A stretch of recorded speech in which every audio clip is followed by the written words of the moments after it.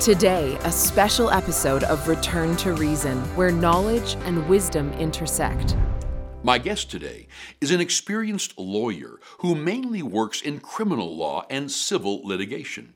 Leighton Gray was contracted by the Justice Center for Constitutional Freedoms in the civil claim against the Alberta government, specifically the Chief Medical Officer of Health, regarding COVID restrictions imposed during the first 3 waves of the pandemic.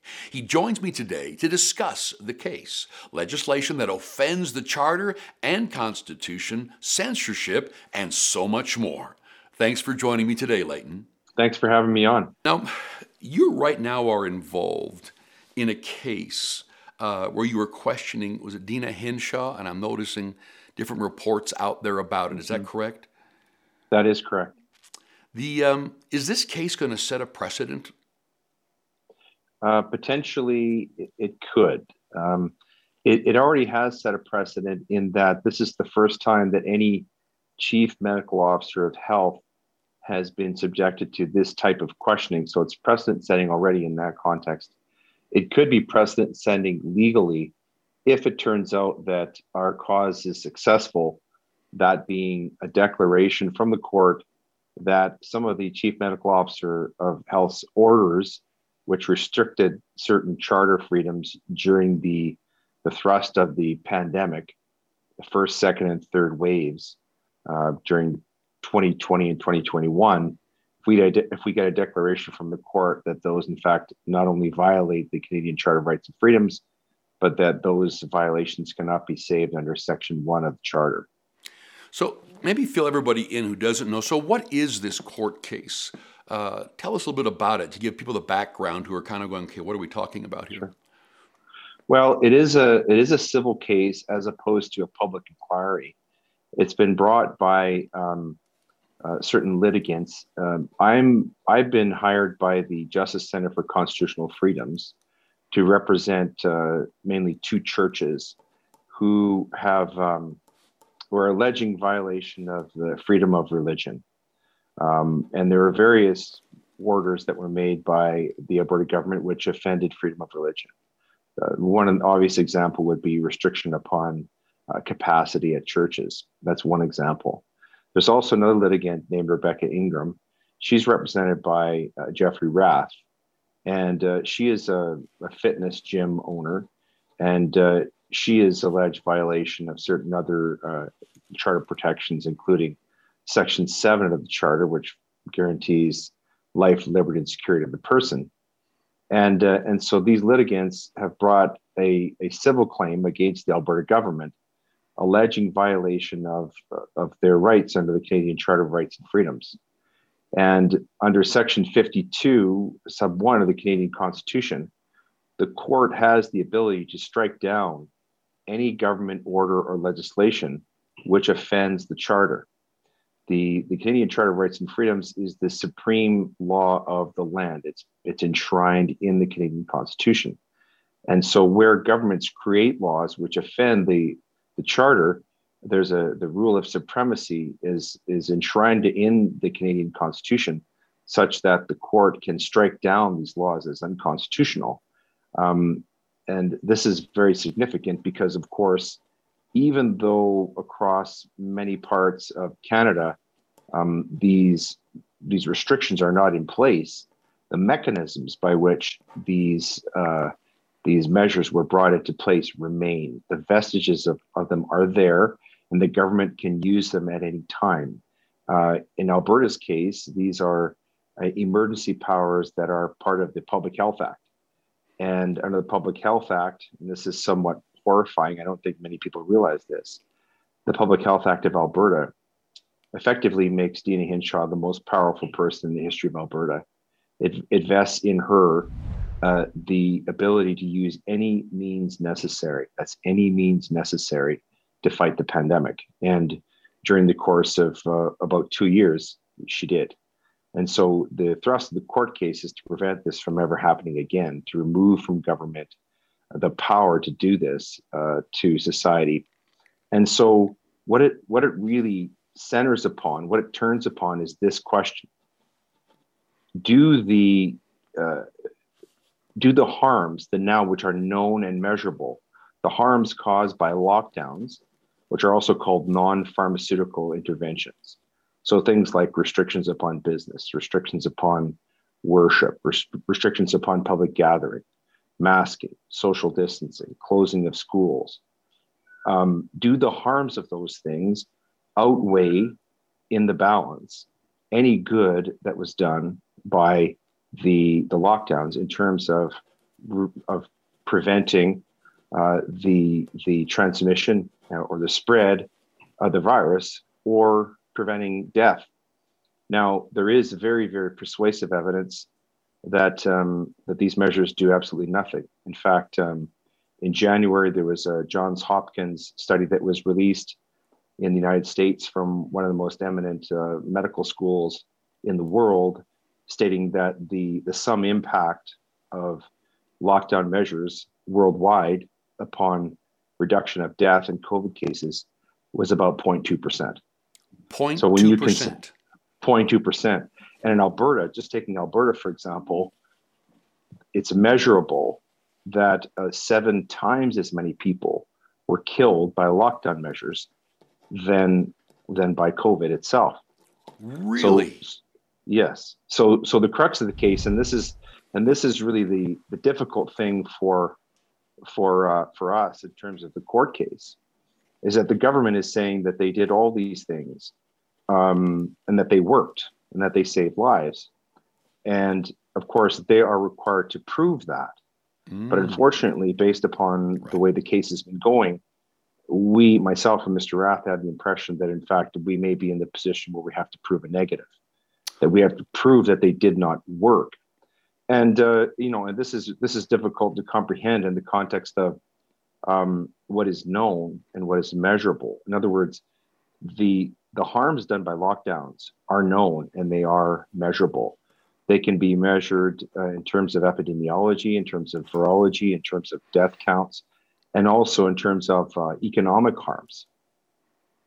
So the Johns Hopkins study that I referred to actually is what's called a meta-analysis. So what it did is it took 34 different studies and compiled the data from all of those 34 different studies and determined quite conclusively that these lockdowns are perhaps the greatest error in modern history in terms of public policy. You're telling me that you guys are coming against them with a civil suit, saying what you did not work, and they're not defending themselves on it.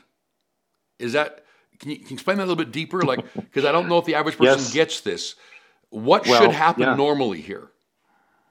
Well, I'll put it to you this way. When I cross-examined Dr. Hinshaw for 3 days. And I got her to acknowledge several times, not only that the government had violated protected rights and freedoms of Canadians. She acknowledged that. She also acknowledged that that caused harm. But the way that she justified it was that it was done for the greater good. She even acknowledged that in terms of a hierarchy of values, and I put it to her this way specifically, that the government valued, put the public health system, not necessarily the lives of human beings, but the public health system, protection of an institution above individual liberty. And so, what is really shocking about this is the callousness of it. Is that where they were saying, we want you to do all these things because we're going to make our intensive cares full? Is that what you're referring to? That's it. And of course, that is all an allegation that's based upon modeling. The truth is that the Alberta healthcare system was never overrun. No. And in fact, there isn't even any evidence that it was ever in danger of being overrun. Here's some hard numbers. At the very height of the pandemic, so during the whole period during which Alberta was locked down, the highest level of infection was on May 3rd, 2021, when there was only a 13% infection rate. Okay, so that means that 87% of 4.4 million people were not even infected with the virus. So even if you take that 13%, only about 4% of those, of that 13%, were ever in danger of suffering serious health outcomes. 4% of the 13%. Of the 13%. Which now, is really low. The average rate, it is. And the average rate of infection, now remember, 13%, that was the high water mark. Throughout most of the time that we were locked down, the infection rate was between 1 and 7% on average. Okay, so at any given time, between 93 and 99% of Albertans were not even infected. And of course, you build into that, there were many of those. In fact, the majority of those were what's called asymptomatic, which means they had no symptoms, which begs the question, well, I mean, human beings, I'm not an epidemiologist, but I've spent a lot of time studying epidemiology over the last couple of years. Yeah, I'll bet. And they tell me basically the whole basis of epidemiology is sort of asking the question, well, human beings are walking around at any given time dealing with a whole number of different viruses and ailments. But the fact is our immune systems are working constantly, like an army, fighting off all this stuff.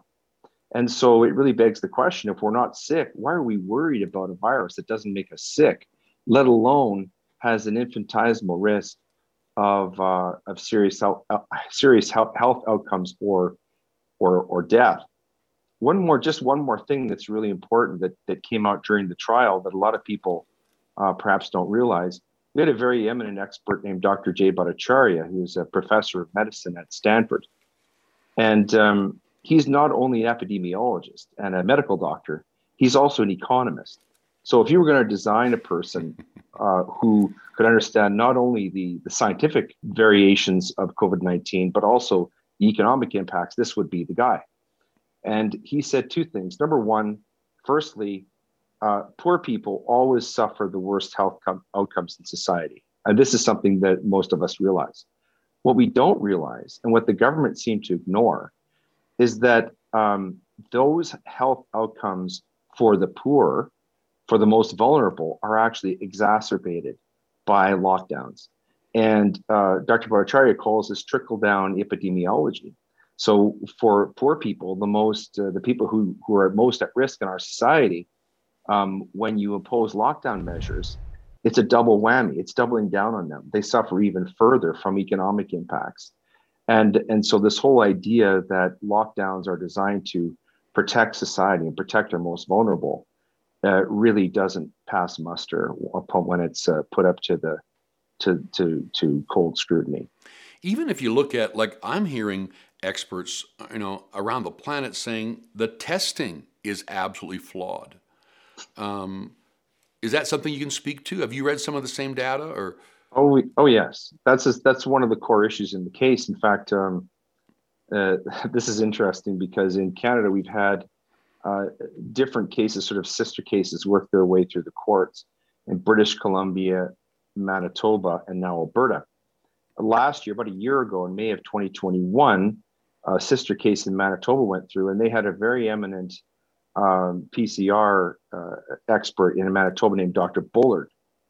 And he gave testimony in that hearing that was somewhat astonishing to the government. It wasn't very favorable. And so he was not brought out again in the Alberta case. But his evidence suggested very strongly, it didn't suggest, he presented these as scientific findings, that the PCR testing can be wrong up to 56% of the time, even under optimal conditions. And when I cross-examined the Alberta expert, Dr. Zaleas, was a very frank, very sincere witness. He admitted that based upon the number of cycles that these tests were being run at, that they could be wrong almost all the time. Wow. And so this is why you hear that this isn't just an urban myth that you can get a positive COVID test from Coca-Cola.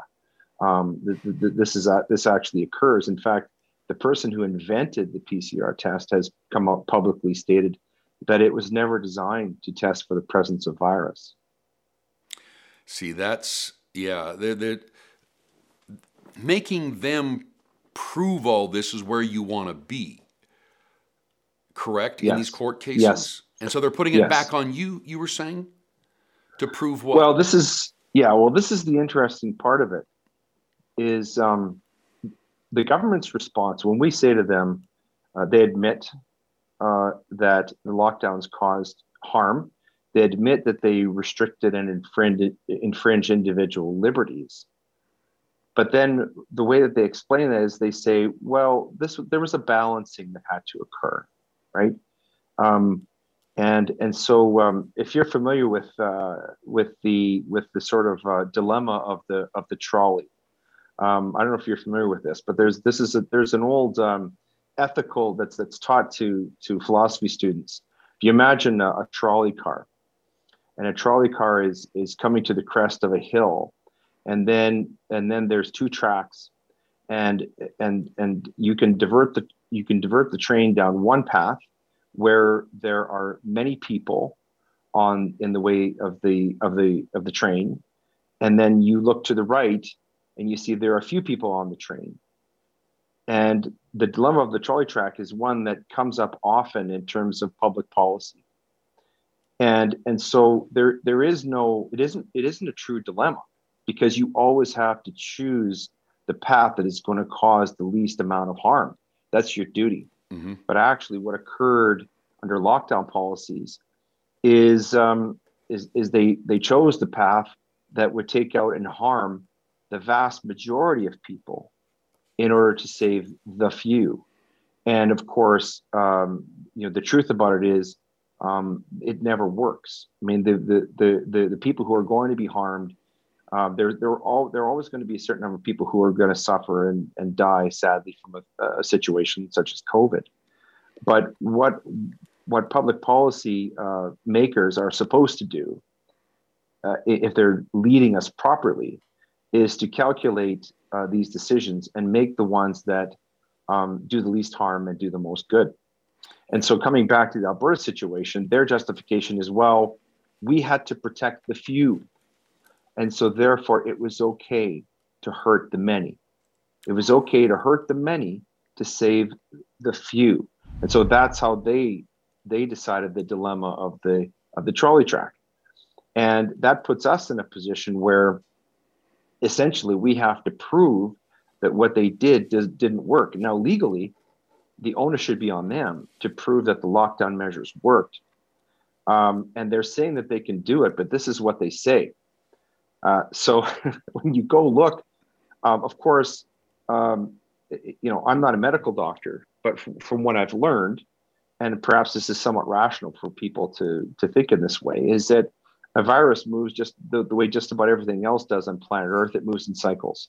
And so there are times when the cases tick up and there's times when they go down.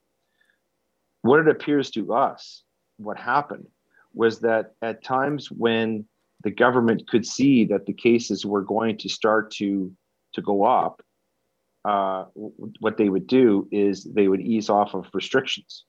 And then what they would do is as the cases would go up and they would crest, then they would impose restrictions around the time when it looked like the virus is going to peak. And then of course the virus would go through its normal cycle and would come down. And then of course the government would come out and give a press conference and say, well, look, you see, it all worked. But really it's just a situation of timing. Wow. And I put this to the chief medical officer of health under cross-examination. And I have to say that her answer to it was not overwhelmingly persuasive. You know, what you're saying is interesting. I'll tell you a quick story. In my early years, I was trained as a paramedic. And so in the 7 years that I was working with that, I would supervise the scene of an accident. So our job was to maximize survivors. Triage tags would be in the vehicle: black, red, green, amber. And my job was to tag every patient, not touch them.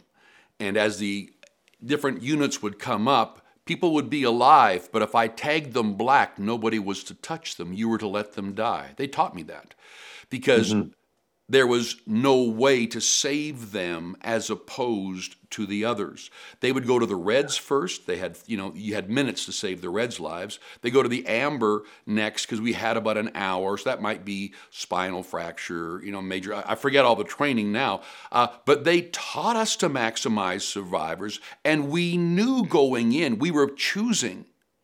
Our job was to choose who we didn't touch. And we had a very definitive way to do it. So for them to go, we're going to hurt everybody else to look after the person who's the most likely to be hurt by this is really ridiculous to me. It is, and it goes against the rationalization of resources in healthcare that you just spoke about. What you just described is a rational approach to preserving life. And that would make perfect sense to the vast majority of people. The problem is when you go and you look deeper at what's going on within the Alberta healthcare system, and I spent some time questioning Dr. Hinshaw about this, when you go look at the underlying policy behind the operation of the Alberta healthcare system, you begin to find some of the underpinnings and the answers. And so I went through with her the underlying policy, which talks about basically socialism applied to healthcare. The underlying policy of Alberta Health talks about things like social justice and health equity. So if we apply social justice and health equity to the situation that you just described, where you're in an emergent situation trying to save life, many people in that situation are going to die. Because if you come into the situation you just described and you treated every single person on that accident scene exactly the same, many more people are going to die than if you rationalized your resources and you made hard decisions in the moment to try and maximize the preservation of life. And the thing is, underpinning the government's decisions are not these basic concepts of rationalizing resources and producing the greatest good. That's the problem. So so you're talking to Dr. Deena Hinshaw. So nobody's an expert on everything, including a doctor. Or a lawyer. Or a lawyer. So, but common sense doesn't seem to be so common anymore. So then where did she get the help from to make these incredibly powerful decisions about people's livelihoods, death, living, finances, not seeing somebody for months, etc.? Where does she get the knowledge for this? And does she actually realize the buck stops with her or no? Well, this is a fascinating feature of the case. So on one level, for example, I asked her when we were talking about lockdown harms, I asked her whether she had an economist on her staff giving her advice. And she said no. She said that she's not an economist. By the way, she's not an economist. She's not a social scientist. She doesn't have a background in a lot of different things, even though her orders impacted just about every aspect of people's lives. But she didn't have an economist on staff. She said that, well, from time to time, we would consult other ministries and experts. But, the more shocking thing was this. These orders, when you look at them, they look like royal decrees. The wording is, I, Deena Hinshaw, hereby order. And then it goes through the restrictions.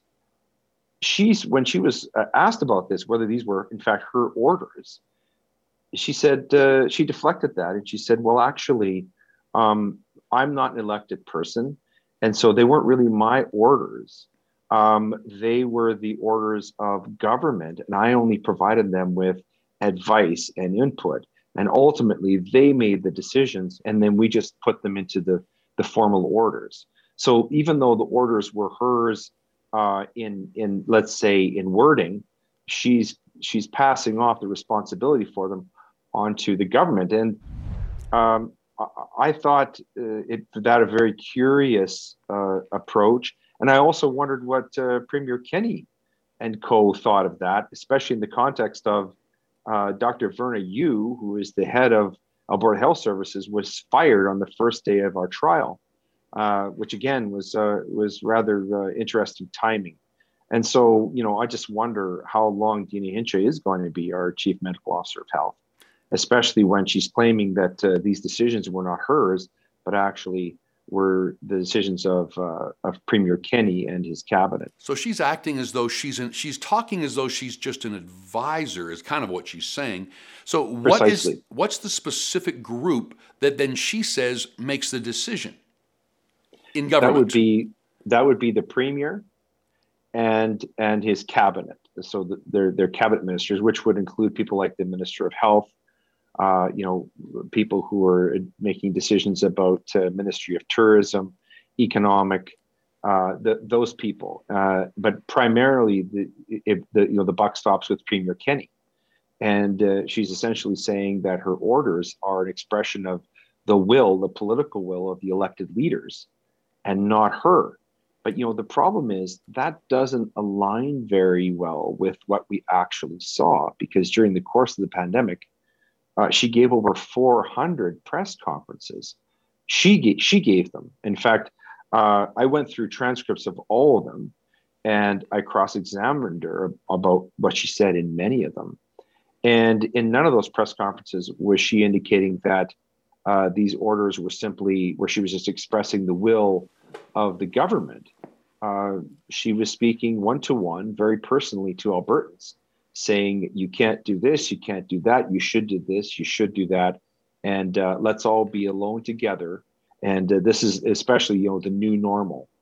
The new normal being, forget your rights, don't question us. In fact, don't even look at other sources of information on the internet or social media, which conflict with what the government is telling you about COVID-19. She was cross-examined about this too. So the government not only attempted to control our behavior under threat of criminal sanction, they also tried very hard to control the flow of ideas, to restrict the flow of information about science, which gets at the whole concept of are we a free society, freedom of speech, freedom of expression, and freedom of thought. These are all things that have been fundamental to Canadians from time immemorial. And so it's very hard to look at the COVID-19 situation and looking what the government did and not draw a conclusion that, at least on some level, perhaps on a primary level, that this was an exercise in social and political engineering to change the structure of our society, the way that we see our relationship with government. Wow. And so when you look really deep into, when you take a deep dive into this, as I have, I've had this under my skin for about 2 years now. It's very hard to look at what the government did and not think in terms of that this was an orchestrated attempt to change the way Albertans think and the way they live and the way we see each other. The premiers have a lot of power.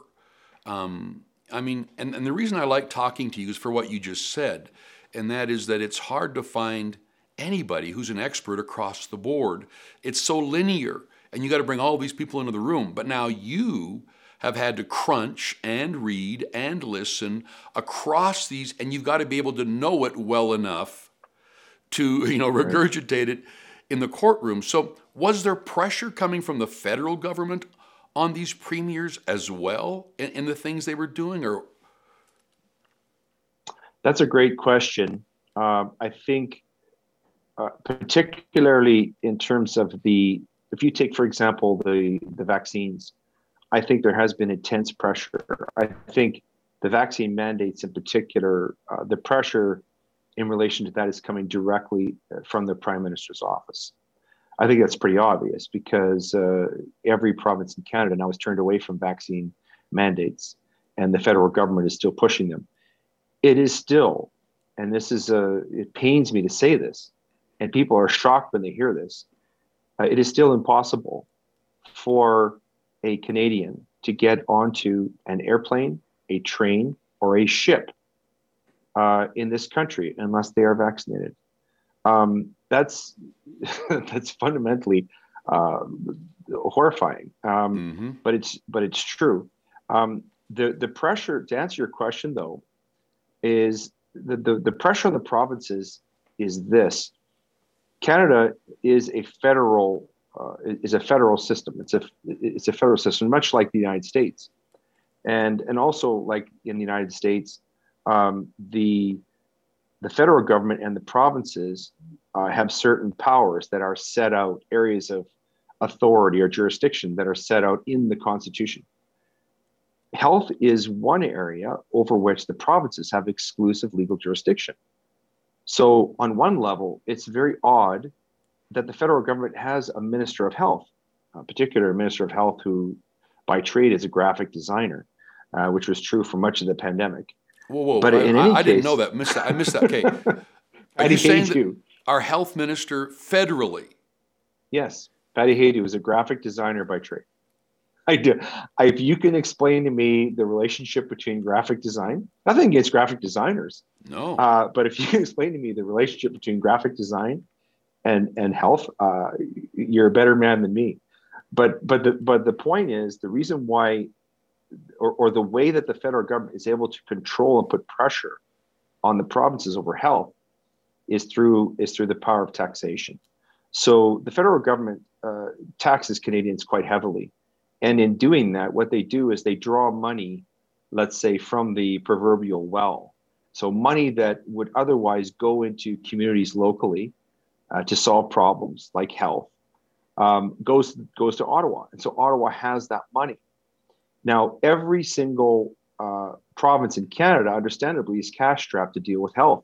Health is very expensive to provide. I think in large degree, if you look at it honestly, that has to do with the way that health systems are organized and delivered. I think there's a lot of waste. There's a lot of bureaucracy that I think there's money wasted within healthcare, but that's a different conversation. But the point is this: Ottawa has the money. And so the provinces have to go hat in hand to the federal government for money to pay for healthcare. And so that is precisely how the federal government exerts control, practical political control over healthcare. That's our next issue. That's probably our next huge issue is going to be the environment and the green stuff, isn't it? Oh, it is. And there's even less credible science to support environmental hysteria than there is to support the idea that COVID-19 was a serious health risk to most Canadians. Now, I'm not debunking that COVID-19 is real. Of course it is. But the reality is, based upon the hard medical data, the only people who are at serious risk of serious health consequences, such as hospitalization, ICU, or death, were persons over the age of 70 with multiple comorbidities, a comorbidity being some other medical condition which poses a serious risk of health concerns or death. And so that's a very small percentage of the population. And when Dr. Bhattacharya testified about this, it's important to note that what the Alberta government did actually did less to help those most vulnerable people. I think we can all agree that in our society, we want to provide resources. We want to devote our resources to the people who are most vulnerable. The situation that you described when you were a paramedic, that's exactly what you were doing, right? And that's how you maximize the best health outcomes for the greatest number of people. Well, the Alberta government, by treating everybody the same regarding COVID, actually by failing to provide or focus resources on the most vulnerable, actually caused many of those elderly people that I described to die, many more than would have died if we had focused our health resources on the most vulnerable, as was done in places such as Florida. Yeah, Leighton, so when you look at all the stuff you've read and the things that you are dealing with in the court system, there's a lot of areas that were hidden from the public. Is there anything you've come across that has seen that? Because one of the greatest issues we're dealing with right now is that in healthcare, we would talk to a doctor, we would we would work together. He would say, I don't know much about that. Let's get you to a specialist. Most people would grab their computers and check out Germany specialists, specialists, what's happening, and they become experts on their disease. They become really good. Then they can talk to the doctors intelligently, the specialists intelligently. But here, we seem to have a complete lack of the full truth being shared with us to make our own decision. Well, first of all, we didn't get a chance to make our own decisions, but did you see that where they're not being forthcoming in the whole truth? That is a very astute observation. In fact, I actually have my own podcast, and I had Dr. Jay Bhattacharya on, and we talked about freedom of speech within science. And I'll give you an example, which I think really illustrates what you were just saying. So Dr. Bhattacharya is one of three very renowned scientists who created something called the Great Barrington Declaration. You've probably heard about, but surprisingly, many people don't know about the Great Barrington Declaration. The Great Barrington Declaration was fashioned by three scientists, from such obscure universities as Stanford and Harvard and Oxford. Okay, so Dr. Koldorf is from Harvard, Dr. Gupta from Oxford, and Dr. Jay Bhattacharya from Stanford. All three, like off the charts, brilliant, world-renowned scientists. And in October of 2020, they created something called the Great Barrington Declaration, which basically said that COVID-19 is, yes, it's a virus, it's real. However, it does not justify these lockdown measures. And that the best way to deal with it is to rationalize resources so that we focus them on the people who are most vulnerable, who were identified in the Great Barrington Declaration, as I described just a few moments ago. Well, Dr. Fauci's reaction to the Great Barrington Declaration was to send a series of emails which resulted in the discrediting of these eminent scientists. And they were called fringe epidemiologists, okay?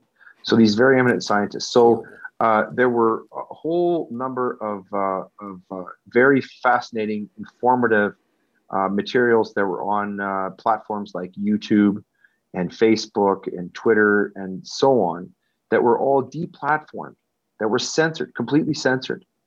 And of course, when I asked Dr. Bhattacharya about this, and this maybe gets more at your question, he lamented this greatly because he described science as sort of this great conversation across time, where science as a function of freedom of speech, where we come up with the best ideas. And this is the greatest thing about having a liberal society, where we have a free flow of ideas. And the West proves this, right? Where, strongest steel is forged in hottest fire. This is how we come up with the best ideas. It's because we can talk about them, we can test them. And this is what the scientific method is all about. And so what has happened through COVID is we've had this suppression, this censoring of ideas so that people can't even think about them. They can't even consider them. And in the context of the litigation that I'm talking about, Dr. Hinshaw spoke repeatedly about people being careful, about not looking at the wrong websites. And she gave people labels like naysayers and conspiracy theorists and misinformants and so on. This is first of all, it's an infantilization of the public. I happen to think that people are a lot smarter than the government thinks they are. Yep. And the best way, the way we've always done things in the West, I think, which is what has made the West different, an exception to the rule, is that we have allowed this free flow of ideas. We've given people the freedom to make their own choices. And I actually put this question specifically to Dr. Hinshaw. I said to her, well, she says, there was no other way. And I said, yes, there was. What you could have done is you could have given the public all of the relevant information, yes, the best information, and said to them, look, now make your best decisions. You said that to her? Make your best choices. I said that to her. And she said that was too dangerous. That we couldn't trust the public basically to do that because, and again, it's an infantilization. It's treating the public as children. Yep. who have to be controlled. But there was another way, and in other places, even though if you take, for example, Sweden is another example where lockdowns were not prevalent. They were not the go-to move, as it were. And even though they suffered loss of life from COVID, because Sweden actually has, on balance, an older population than Canada or the United States, so they suffered more death. Mm-hmm. Based upon a recent study, the interesting thing about Sweden is they have almost no post-COVID harm. They don't have any of the residual lockdown harms that we are just beginning to feel. There's no question that in the West, in Canada, places like Canada, United States, and Australia, New Zealand, we are going to have generational harm from these COVID restrictions. Yeah, when I hear you talk, I'm thinking they don't want to share the information with everybody because we might get a panic. Well, if they shared it at the beginning and there was a panic, people might stop going to work, stay at home, wear a mask, avoid one another, not travel. What else could they do if they panicked? Well, it didn't matter because that's exactly what they did anyway to us. So if it is shared information with everybody, the discussions that would go on in everybody's circle of friends are great nurses, RNs, doctors, scientists. Like all of us are probably not even 1 degree. We all know somebody, and it would have been fantastic for the country to know the stuff and make our own decisions. Well, that's so true. But, as we also know, ignorance and fear are bedfellows. Yeah. They go together like peanut butter and jam. It just proves the adage, the truth wins. On the subject of vaccines, and this is an interesting point that actually came up in the trial. Pfizer never told governments that their vaccines would reduce the risk of transmission and spread. The only representation they made is that the vaccine would reduce the risk of serious health outcomes and death. To themselves. Well, if that's true, yes, but if that's true for the vaccinated, then the vaccine is not, by definition, is not a vaccine. It's a therapeutic. Right. Okay. So a vaccine, by definition, is something that prevents you from getting sick at all. So these are not vaccines.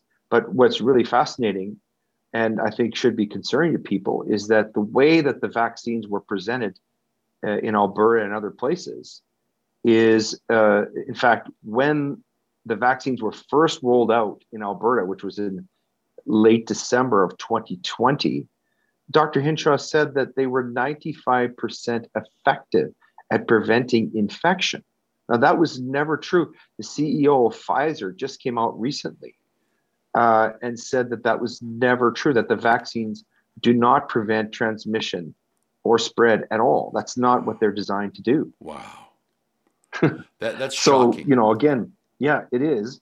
But, if they had come out and told the truth and said that, the vaccines only prevent you from getting seriously sick or dying, it would have been impossible to widespread vaccination, right? For example, to children, there was never a pandemic among children. In Alberta, we didn't have a single person under the age of 19 die from COVID. And in fact, under the age of 60, the numbers are vanishingly low. So with all that you're seeing and have seen, and it's fascinating talking to you, Leighton, but if all the money, just take all this money that has been wasted to do things that don't work, then to look after people without jobs, then et cetera, just take all this money. It wouldn't have taken long after, or even a few months after this stuff began to break, where a wise leader would go, if we're going to look after the vulnerable, we could have built, all kinds of things onto old folks' homes. We could have built hospitals everywhere, rooms to protect the vulnerable who are out in the population and who are mainly our senior citizens. We could have done all sorts of things to protect these vulnerable people, which is very real, and really maximized survivors rather than to shut down economies and to throw money everywhere else with the amount of money, whatever that amount is. Would you agree with that? And just as a person, not as an actor, as a person, when you look at this whole situation. Yes, and in fact, that wise leader exists. His name's Ron DeSantis. What you just described is exactly what he did. And the reason, when you look at Florida and you look at the leadership there, the reason why why the situation in, say, Florida is different than Alberta is that, for example, when I put this hierarchy of values to Dr. Hinshaw, and I said to Dr. Hinshaw, your government put the healthcare system ahead of people.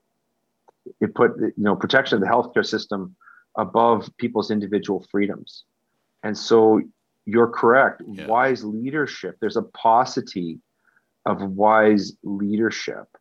Yeah. And there's a whole argument that can be made that that's precisely why this is occurring.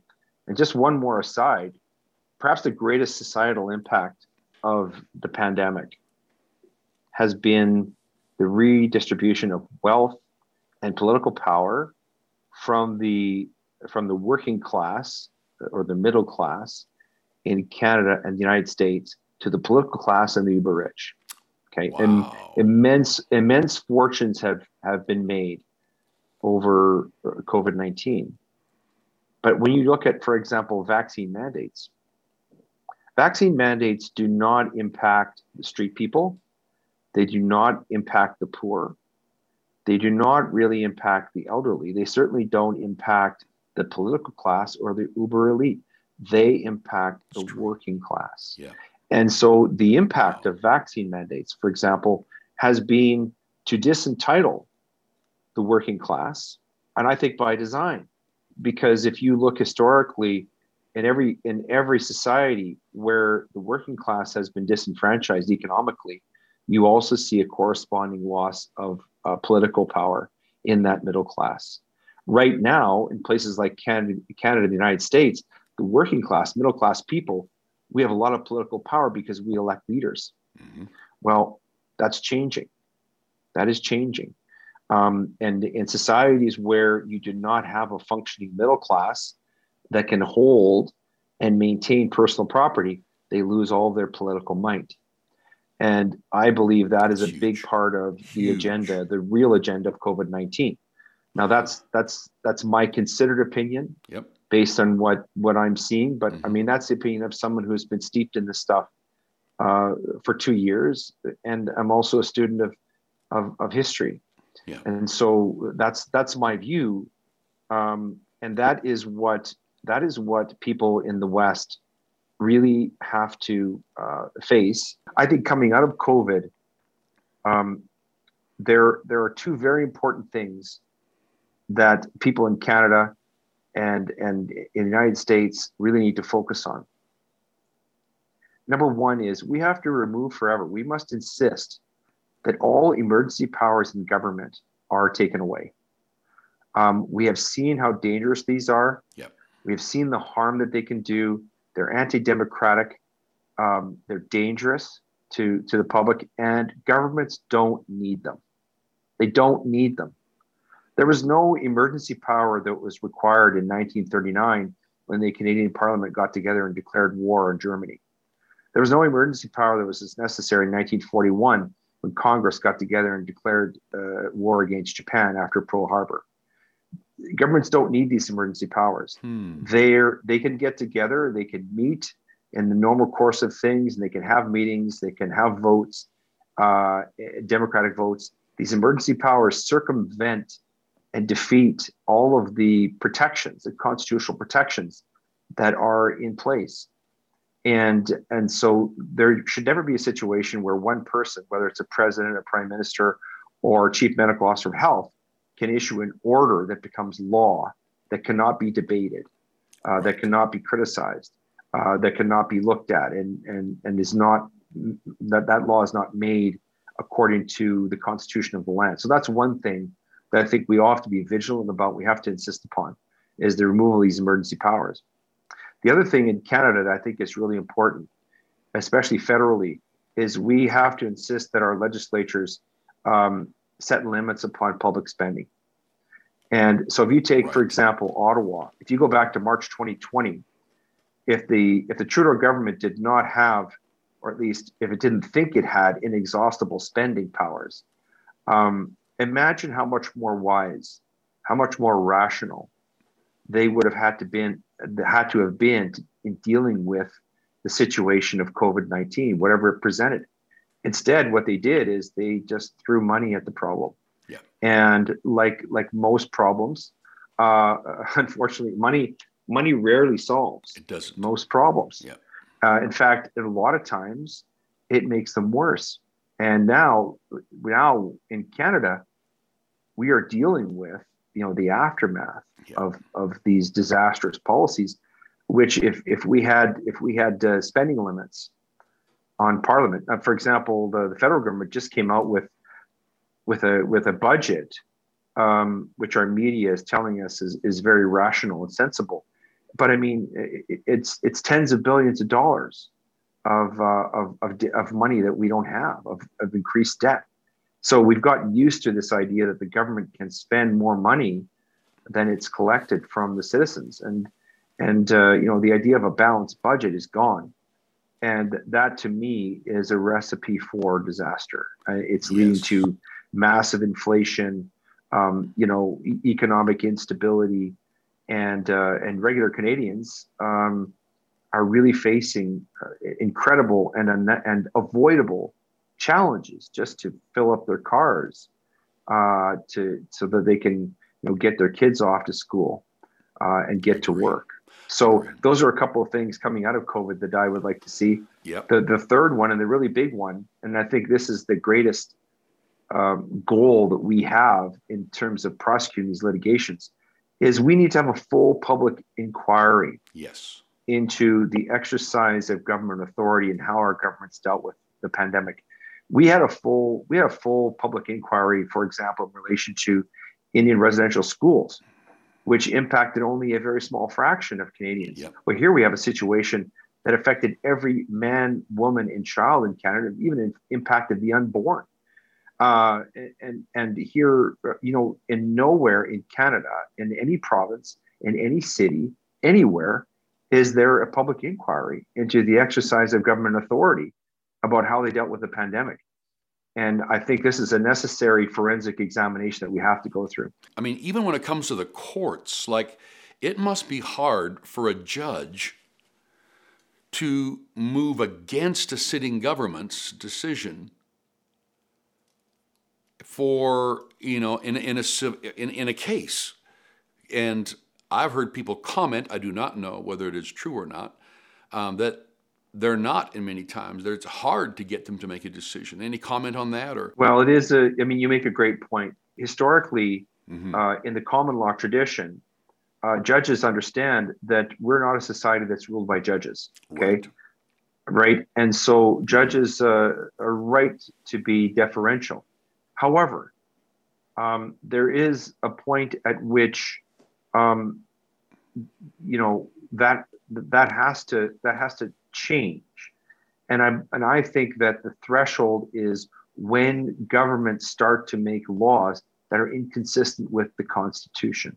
Right. Then it's the role of the courts to uphold the Constitution. That's their job, and I still have faith that our courts are going to do that.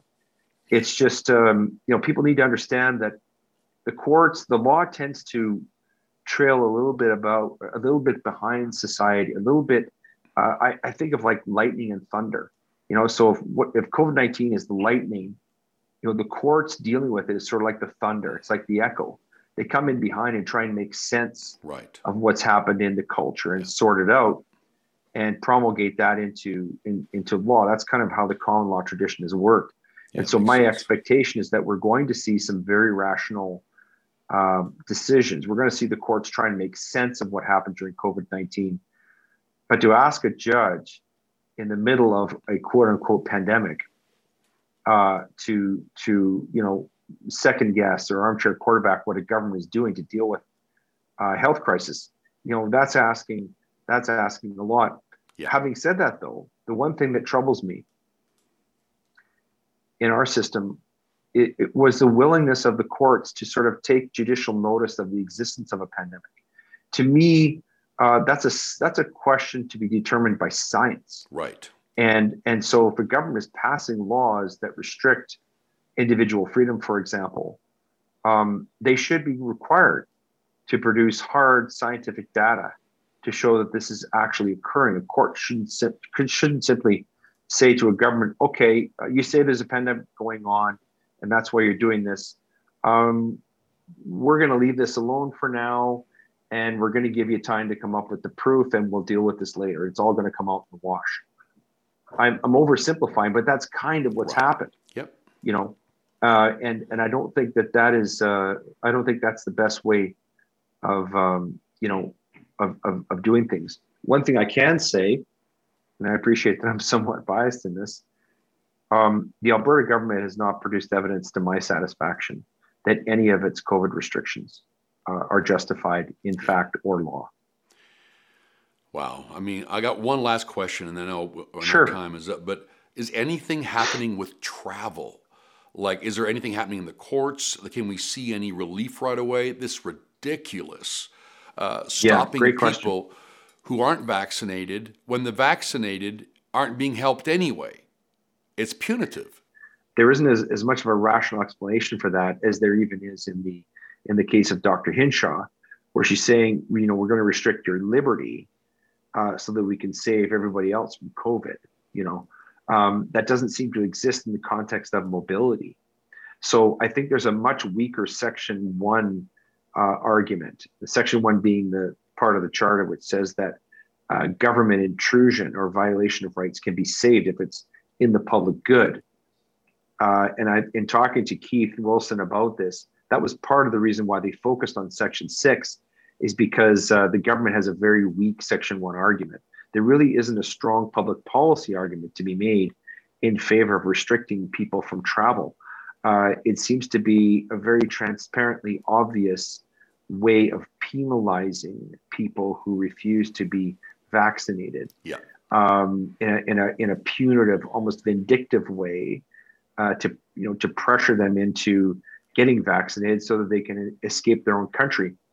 And we should be very concerned historically about our government doing this. Yep. Because when you look at, for example, East Germany, the old DDR, the the Democratic Republic, one of the first things they did in the early years after World War II, before the Berlin Wall went up in 1961, is gradually over time, they made it increasingly difficult for people to leave the country. Yeah. So, I don't want to argue the slippery slope, right? But the fact that we are the only nation in the world that has these restrictions should be something that is very, very concerning. What about North Korea? Well, that's true. But even in North Korea, they can get on planes and trains and ships. It's true they can't leave the country. But in North Korea, you can get on a train. Wow. Okay. Can't in Canada. Wow. And of course, in North Korea, the restriction on travel is not framed in terms of COVID, is it? Right. It's a deeper political. That's a pretty powerful thing you just said. We're the only country in the world that doesn't allow its people to get on trains, ships, planes, and travel within the country or out at the border. That is so wrong. And I think that's something people should be upset about massively and get behind and say something and do something. Yeah. In the second largest country in the world. Yeah. Thank you for being with us today. And we need to talk again, and we'll go through something and dive in a little bit deeper. Yeah. But I've really appreciated your time with us today. Thank you. Well, it's my pleasure, and thanks for having me on the program. Return to Reason is supported by our fans. We are not handcuffed by advertisers or shareholders. The need for media with integrity is more important than ever. Consider becoming a partner and fueling the unheard truth by visiting returntoreason.tv.